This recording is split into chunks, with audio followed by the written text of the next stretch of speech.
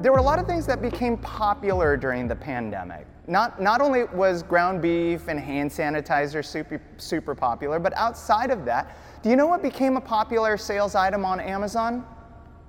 Cookbooks. I mean, even though you could go online and look at whatever recipe that you wanted to, everybody was buying up the Magnolia cookbook and cooking at home. You'd go to the grocery store and you couldn't find a deck of cards anywhere.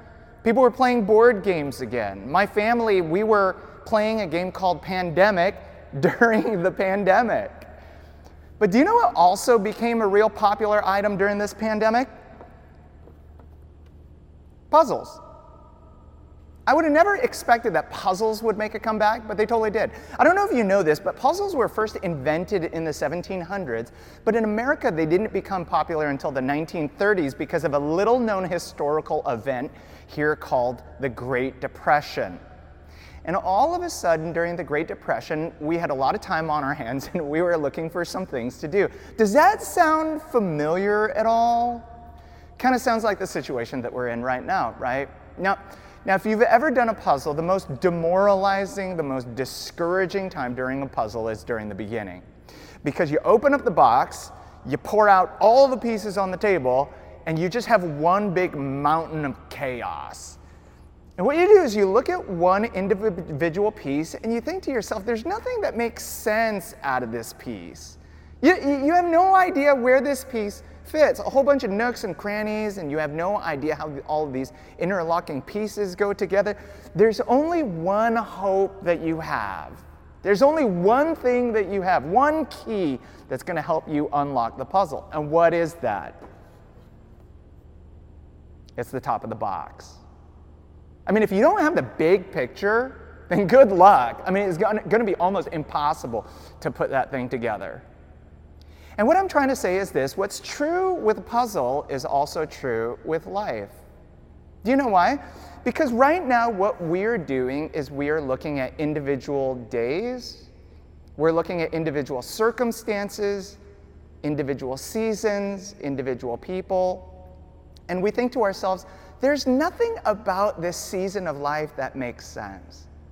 I just don't know how my life fits together with all of the different days of my life and all.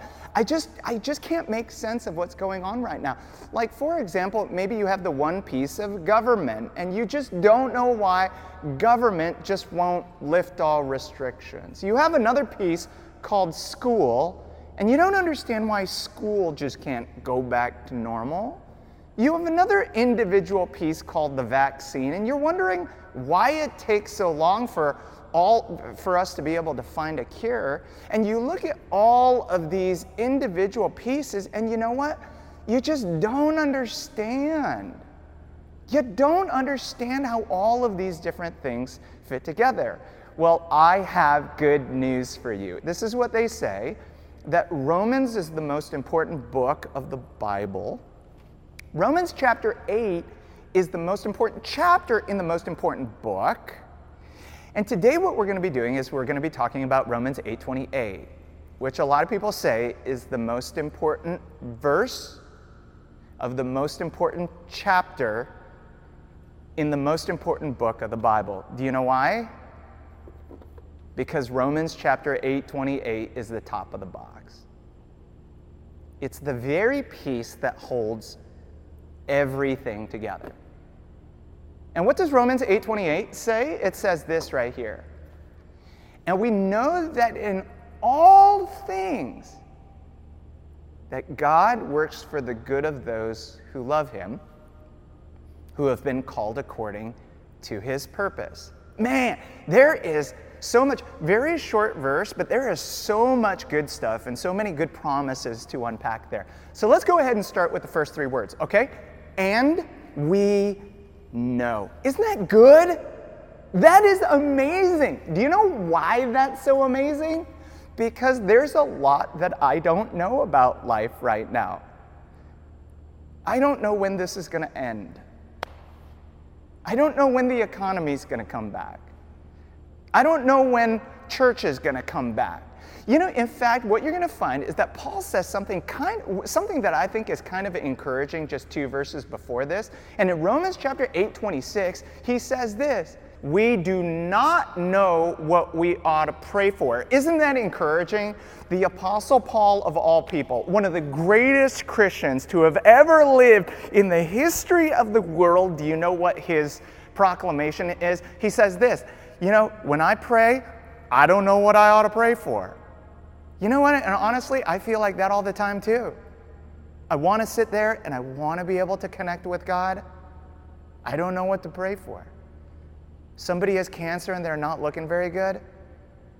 I don't know what to pray for. Somebody loses their job in the middle of all this. Sometimes I don't know what we ought to pray for.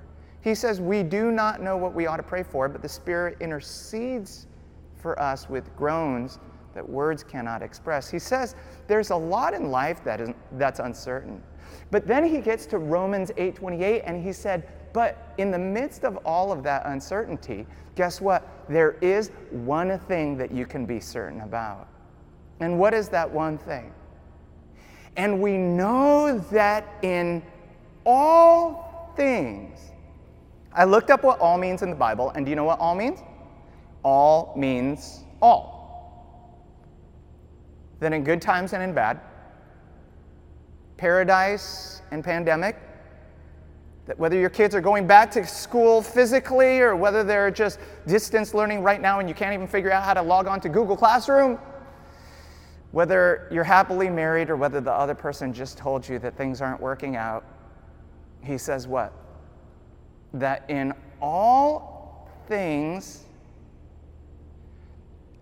here's the promise that God is working for your good, right? That God is trying to bless you. That God is for you and that God is not against you. I want you to think about this, that every single day of your life, what God is trying to do is God is trying to pour out. He is using the full force of himself to pour out goodness upon your life. And we know that in all things and in all circumstances and in all situations, God is working for your good. Preachers love to use this line, and it goes something like this. God is good, everybody says, all the time. Preacher says, all the time, God is good. We're going to try that right now, and I know you can't yell back at me, so I want you to go ahead and write this in the comment section. I'm going to say God is good, you're going to say all the time. Okay, here we go. Ready for it? God is good, all the time. All the time, God is good. We love that phrase. I love that phrase. And do you know when I love saying that phrase? When things are going really good. I think God is good when I get that stimulus check. I think God is good when my family is healthy. I think God is good when I'm sitting on a beach and I'm watching the beauty of God's creation, the sunset going over the water. It's so good. It's so easy to look at that situation and look at each other and go, wow, honey, you know what? God is so good. But here's what I want you to think about. If we can't say that statement when things are bad, then we can't say it at all. Is God not good when we're going through chemo treatments? Is God not good when your boyfriend just broke up with you? Is God not good in the midst of a global pandemic? Let me tell you a little story. Once upon a time, there was a farmer who had plowed his field for years, and one day his horse ended up running away. So the farmer's friend comes up to him and says, I heard that your horse ran away. That's awful. Farmer says, we'll see. Next day, the horse ends up coming back, but the horse brings 2 other horses with it. So the farmer's friend ends up coming to him and says, I heard your horse came back and brought 2 other horses with it. Praise the Lord, that's awesome. What great fortune. Farmer says, we'll see. The next day, the farmer's son ends up riding one of those horses, ends up getting bucked off of the horse and breaking his leg. Farmer's friend ends up coming up to him and says, heard what happened to your son. Wow, what a horrible turn of events. That's awful. Farmer says, we'll see. The next day, military officials end up coming to the town in order to conscript young men for military service. They look at his son that's broken his leg, and they end up passing him over because of it. Farmer's friend ends up coming to him and said, I've heard that the military passed up your son. What great news. You know what the farmer says? We'll see. You know what the moral of that story is? The moral of that story is that you and I are not God. And in not being God, you and I have an inability to see the big picture.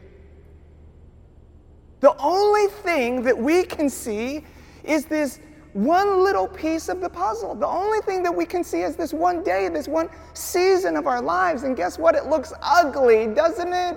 It looks misshapen. There's nothing about this puzzle piece that makes sense. But you know what the Bible's trying to say? The Bible's trying to say this, that just because you have a bad piece doesn't mean that you have a bad picture. That please do not base the quality of your life based upon the quality of a day. In fact, let me ask you this question right here. If you're reading a book, does one bad page make for a bad chapter? No. Does one bad chapter mean that it's going to be a bad book? No. Because you know what one bad chapter means? One bad chapter just means that you're ready to make your comeback. Because it's only God. It is only God that can turn your test into a testimony. It is only God that can take your story and use that to bring God greater glory. And here's the thing, what you have to understand is that God is not saying that all things are good. There are a lot of things that are happening in this world that are bad. What he's trying to say is this, that it's only God that can take all of that bad and turn it into something good. When Candy Lightner lost her 13-year-old daughter to a hit-and-run drunk driver, there was nothing good about it. But you know what happened? She got mad. And then she formed MAD, which is Mothers Against Drunk Drivers, and she ended up saving countless lives because of it. John Walsh had a 6-year-old son abducted from a Florida shopping mall and found him gruesomely murdered 2 weeks later. 7 years later, he ended up creating and hosting a show called America's Most Wanted, where he ended up bringing a number of people to justice, including his son's killer 20 years later. Nothing good about those situations, but only God can bring about good from them. Maybe you're smart enough to solve this puzzle right here.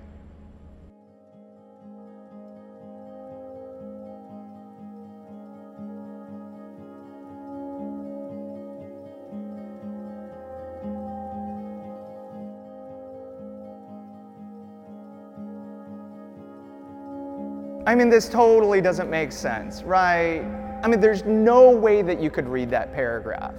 Actually, many of us could read it because evidently all it takes is for you to know the first letter and the last letter in order to make sense of the whole paragraph, right? Here's what I'm trying to say. That you can have confidence even when you don't have clarity. Because there's nothing clear about that paragraph, right? But can we have confidence in what the message of the paragraph is actually saying? Absolutely. In other words, that your life can make perfect sense, even when your life is perfect and even when it doesn't make sense. That in other words, that your life can look all messed up, your life can look all backwards, but as long as you know the end of the word, we can know that everything's going to be all right. And you know what Romans 8:28 is? Romans 8:28 is the end of the word. And do you know what it's saying? It's saying this, that one day, that good will triumph over evil. Right will triumph over wrong. Peace will triumph over pandemic. And one day, God will take everything that has happened in your life during this time, and God will make it good. You know what I love about Romans 8:28? Romans 8:28 is the secret decoder ring to life, isn't it? I mean, there's a lot about our life that's not going to make sense until we get to heaven. There's going to be a lot about your life that isn't right that isn't good until you get to heaven. But let me tell you this, make no mistake that one day God will make all of this good. And that's what we want so badly, right? What we want so badly is certainty. What we want so badly is perfection. And I'm here to tell you that you're wrong. That you don't need perfection in order to have confidence. That what you need is a relationship with a person. And that person is Jesus Christ. And here's the greatest news of all, that in order to make everything good in your life, that there was a man named Jesus Christ who came to this world 2,000 years ago in order to die for your sins, so that if you would believe in him, that you and I not only would have our ticket punched to heaven, but that we would have a relationship with him. That he would make everything right, not only in the next life, but in this life. And maybe you want a relationship with that God right now. If that's you, I want you to pray this prayer with me, but before you pray it, I want you to be bold. I want you to make a declaration. And right here, right now, in front of your church family, right in the comment section, I want you to type in yes to Jesus. I want to say yes to Jesus right now in this moment. Why don't you bow your heads and pray with me? Father God, we love you so much, God, and there is so much about our circumstance and situation right now that just does not make sense. But we thank you so much for your word, because your word just helps us navigate through all of these difficulties. It helps us see that even though a lot of things don't make sense right now, that one day that you will take all of our ashes, God, and that you will turn it into something beautiful. So we receive your love into our lives, and we look at the rest of our lives through the filter of faith, God. We love you so much. We pray all of these things in your precious Son's name. And all God's people said,